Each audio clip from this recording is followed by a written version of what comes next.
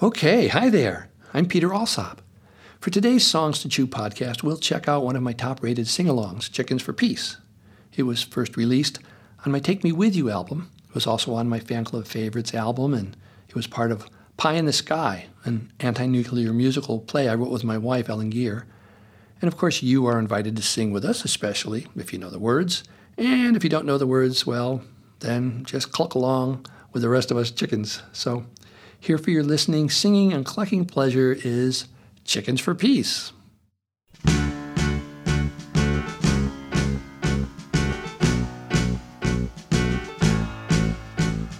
Chickens for peace, we're chickens for peace, and we don't want to fry. Chickens for peace, we're chickens for peace. One little war, and we're chicken pot pie. Chickens for peace, we're chickens for peace, and no one respects a chicken who begs. Chickens for peace, we're chickens for peace. One little slip, and we're hard-boiled eggs. Chickens for peace, we're chickens for peace, but we're not chickens. We're taking a stand. Chickens for peace, we're chickens for peace, and our chicken spirit is sweeping the land. The doves and the hawks are still fighting. The swans and the ducks are all wet.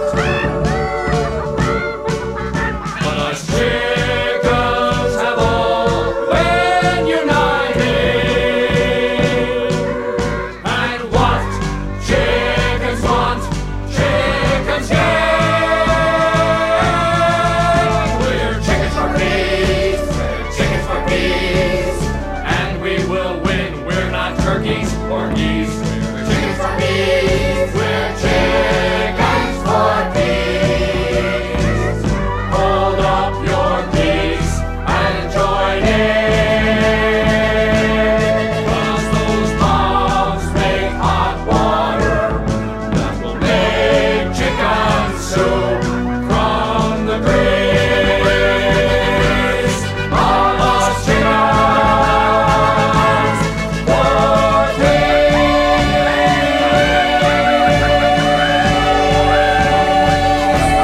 peace. Chickens for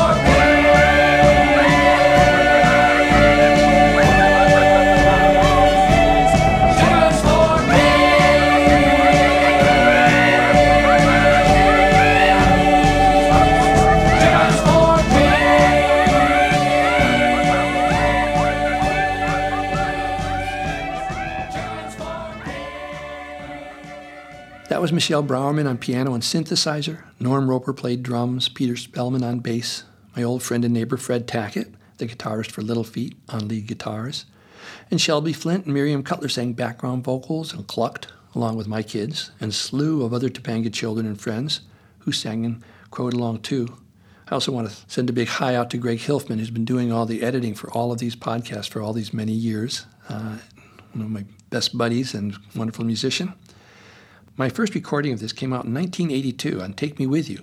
Back then, all we had was vinyl recordings. Terry Asher illustrated a most wonderful album jacket that has a picture of me photoshopped in, surrounded by a horde of illustrated animals and characters from the songs on the album. One of my favorite parts of this album jacket is a happy little chicken Terry drew, sitting up on top of the VW microbus we were gathered around. It's holding a freshly opened tin can that says P-E-A-S on it in big letters. Of course, Chickens for Peas. This song's been an inspiration for thousands of children over the years, children who want a peaceful world, but because they can't vote, no one listens to them.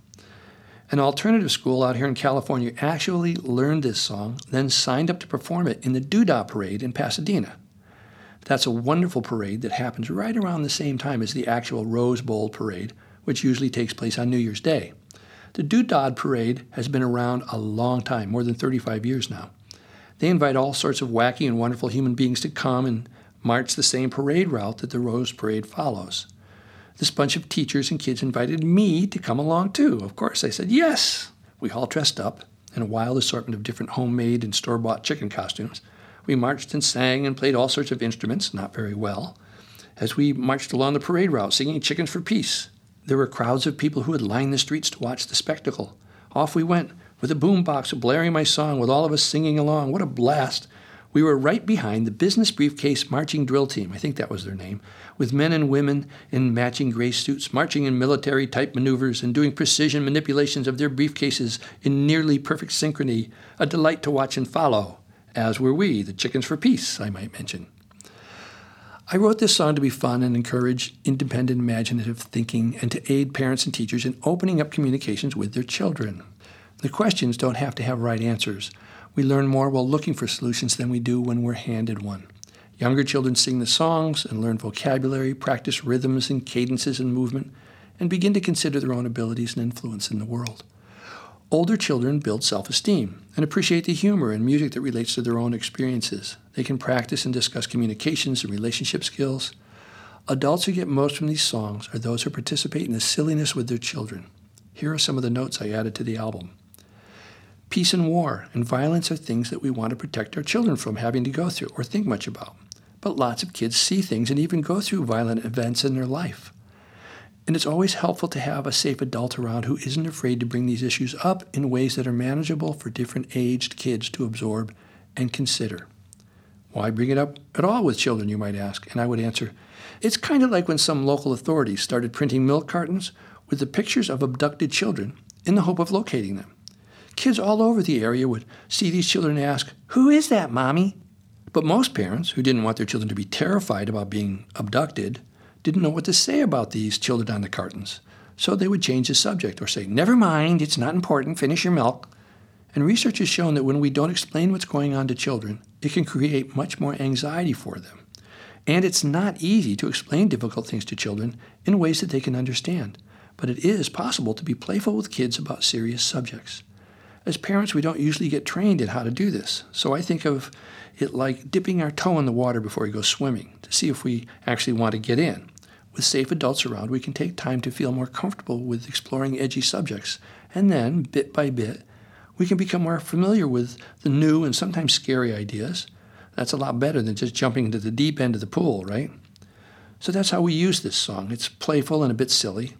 And through that fun lens, we can look at serious matters like what does it mean to have courage or to stand up for things that we think are important, things like peace.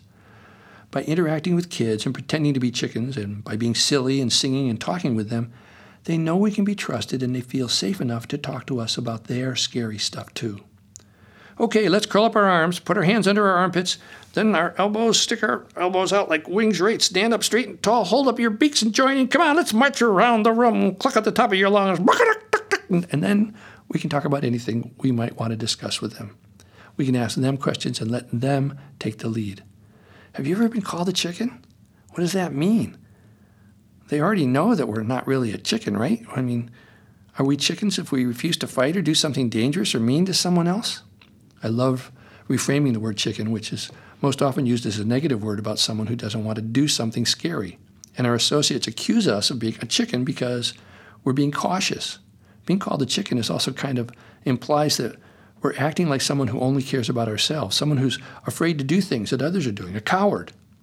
When people who won't participate in a group activity are called chicken because supposedly they're too nervous or too scared to join in, I don't think that they're afraid at all. If they were afraid that people wouldn't like them, wouldn't it be easier for them just to follow the crowd? I think not joining in with everyone else takes some courage.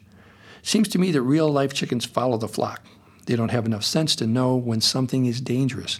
They're unaware that hanging out with a group that isn't concerned about the safety of all its members is not very smart.